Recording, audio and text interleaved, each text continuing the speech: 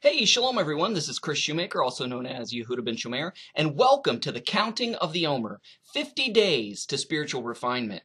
And today is day 19 of the Omer, which makes 2 weeks and 5 days of the Omer. The theme for the week is Tafrit, beauty. The theme for the day is Hod, glory. So the overall theme is the glory of his beauty. And the traditional text of the Psalms, which we'll be reading later, is Psalm 119, verses 145 to 152.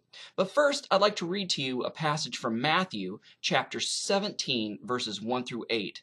And it said, "And after 6 days, Yeshua took Peter, James, and John his brother, and bringeth them up unto a high mountain apart, and was transfigured before them. And his face did shine as the sun, and his raiment was white as light.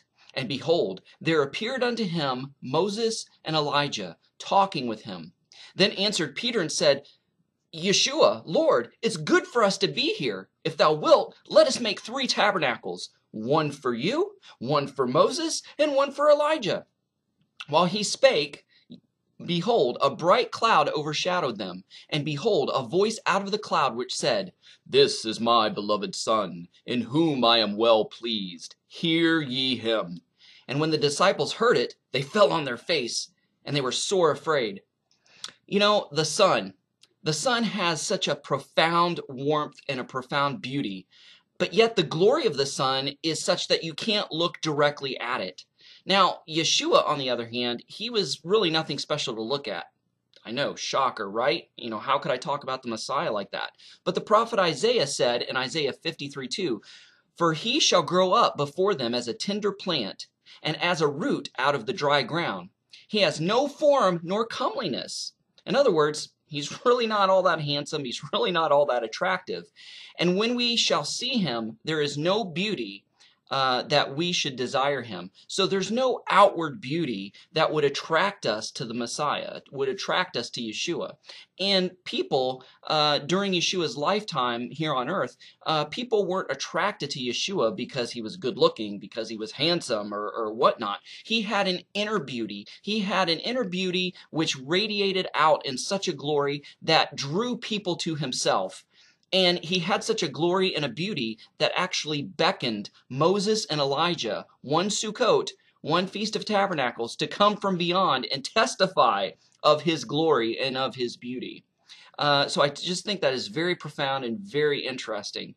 Not only that, but I would like to add that this Mount of Transfiguration was also Mount Hermon, and it's supposedly, as legend has it, the cosmic mountain where the fallen angels fell to and set up their own pantheon and set up their own dominion. So Yeshua was on enemy territory during that Sukkot when he was transfigured and glorified and beautified before everybody. So basically he was, telling the demonic world that, you know what, your time is up because the glory of the Lord has come.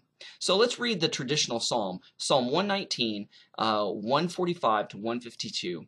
And it says, "I cried out with all my heart. Answer me, Adonai. I will keep your decrees. I cried out to you, save me, and I will keep your testimonies. I am up before dawn, crying for help. I put my hope in your word. My eyes are up before every night watch as I meditate on your word. Hear my voice with your loving kindness. Revive me, Adonai, with your judgments. Pursuers of wicked schemes draw near. They are far from your Torah. You are near, Adonai, and all your mitzvot, all your commandments are truth. Long ago, I learned from your testimonies that you founded them firmly forever." Let's go ahead and close out this time with a word of prayer. Beautiful, glorious King, though we may be average Joes or average Joannes, we pray that you would turn our beauty inside out to reflect your glorious beauty so as to bring others to you, to your Torah, and to your Messiah. In the name of mighty Yeshua we pray. Amen. Hey guys, thanks for watching. Shalom, Shavua Tov.